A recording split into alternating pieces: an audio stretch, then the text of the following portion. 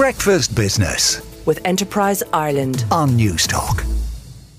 Can I start with a piece from Joe Brennan in the Irish Times about small companies? Yeah, this is a story that I don't think the government, the coalition parties will wake up and be happy to read. It's basically it's based on a survey conducted by Red C in late March, and it's surveying 300 small businesses, businesses with fewer than 50 employees. And really, the upshot of it is, as Joe Brennan writes in his story, that the government doesn't understand their needs. Up to 80% of the businesses polled said it's becoming more difficult to keep their businesses going. Look, we're all well aware of reasons why, and they're laid out in the story that we've had massive energy and raw material cost inflation. Almost 80% of the firms cited that as having a big negative effect. Also, rising interest rates. 45% of respondents highlighted rising interest rates as being an issue. And then the reason that I suppose they're saying the government in particular doesn't understand their needs is a lot of well-meaning new policy being introduced, but there's always friction when you're bringing in new policies. Those cited are things like the incoming pension auto-enrollment scheme. The government's targeting that for introduction next year. Then we've got things like new employer sick pay leave rules, and then environmental rules in general, things about how to make business greener that are all adding to the regulatory burden that small businesses are facing. So I think a very stark warning maybe to the government that perhaps introducing a range of measures at a time when small businesses in particular are struggling is fraught with danger. It is. And in the piece, he also says that government policy is not made for them. Well, I suspect, the government would say it's made for everyone rather than one particular group. John Mulligan in the Irish Independent has a piece about Dublin Airport.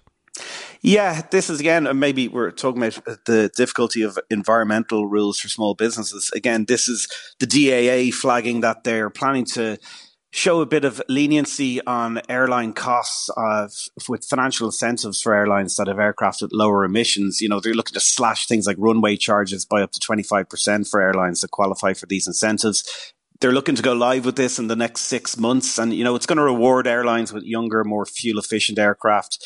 As we know, we heard last week Ryanair making a big order of Boeing 737 MAX 10s. $40 billion worth, potentially. It's extraordinary, yeah. A business that's generating so much cash and can reinvest the way they can is it's giving them a head start in this type of situation. It is interesting, the chief executive of the DAA, Kenny Jacobs, is quoted in the piece that they're steadfast in their ambition to grow Dublin Airport sustainably. And it is interesting that this kind of this news hits the headlines when we have the DAA and Ryanair and Aer Lingus in the High Court arguing the toss over the maximum level of passenger charges that the regulator might be able to charge between over the next 2 or 3 years. The DAA obviously want a higher maximum charge, and Ryanair and Aer Lingus don't want charges to move any higher than they already are.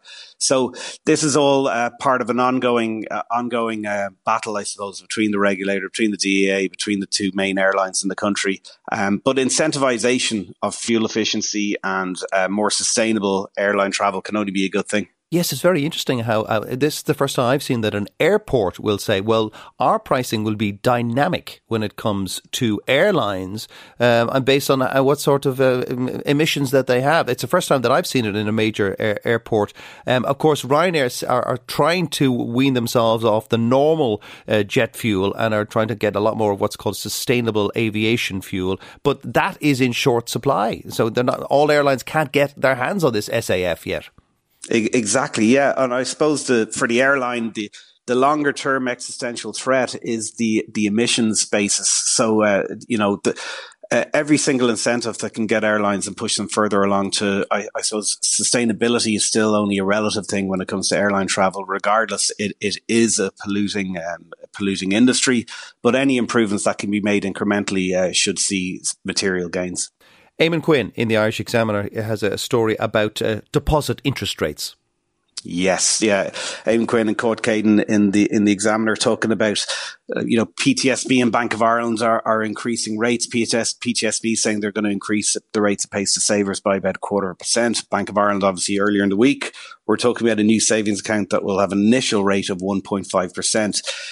The piece quotes, it looks at the Competition and Consumer Protection Commission website, and it uses that for a bit of comparative analysis. A saver regularly putting aside £100 a month will get returns of, anything from 0.75 to 1% from a range of Irish lenders.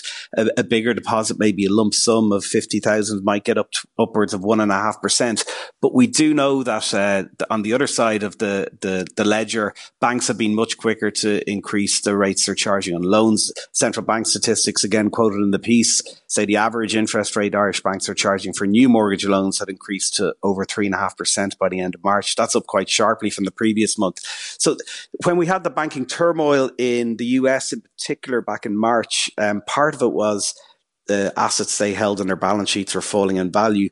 But another part, and the part that was causing the kind of deposit flight, was we know that central bank rates have gone up quite significantly over the last year. This time last year, the European Central Bank rate was actually still just about negative. Now we're talking about, a risk-free rate for something like a German government bond paying 3% at the moment.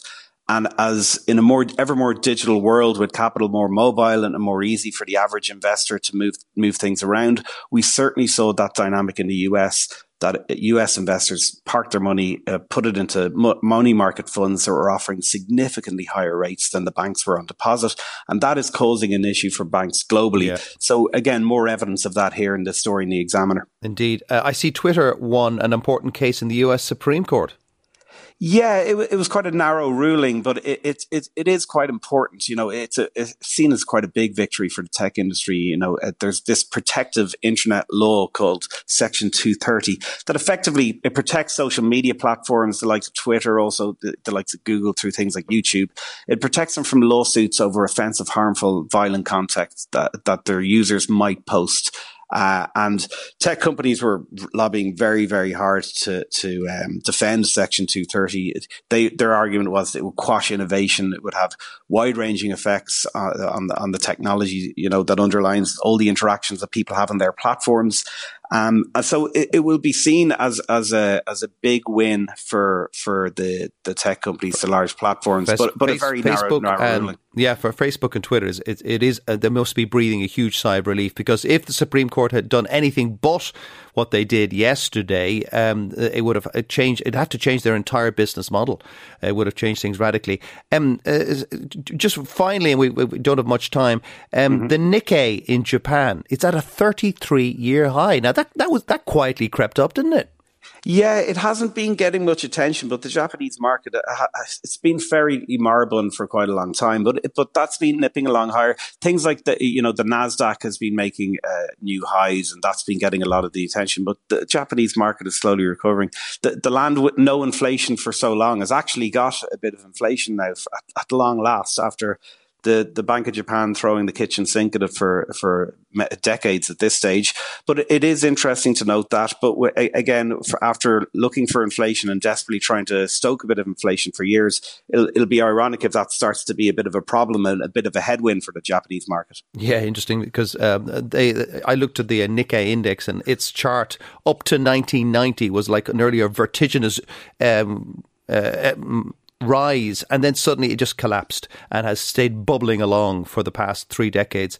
But they've really got their act together. Japanese stocks are doing very well. Dan, thank you so much for guiding us through the papers this Sunday morning, in the final morning of this particular week. It's Dan Maroney from RBC Brewin Dolphin.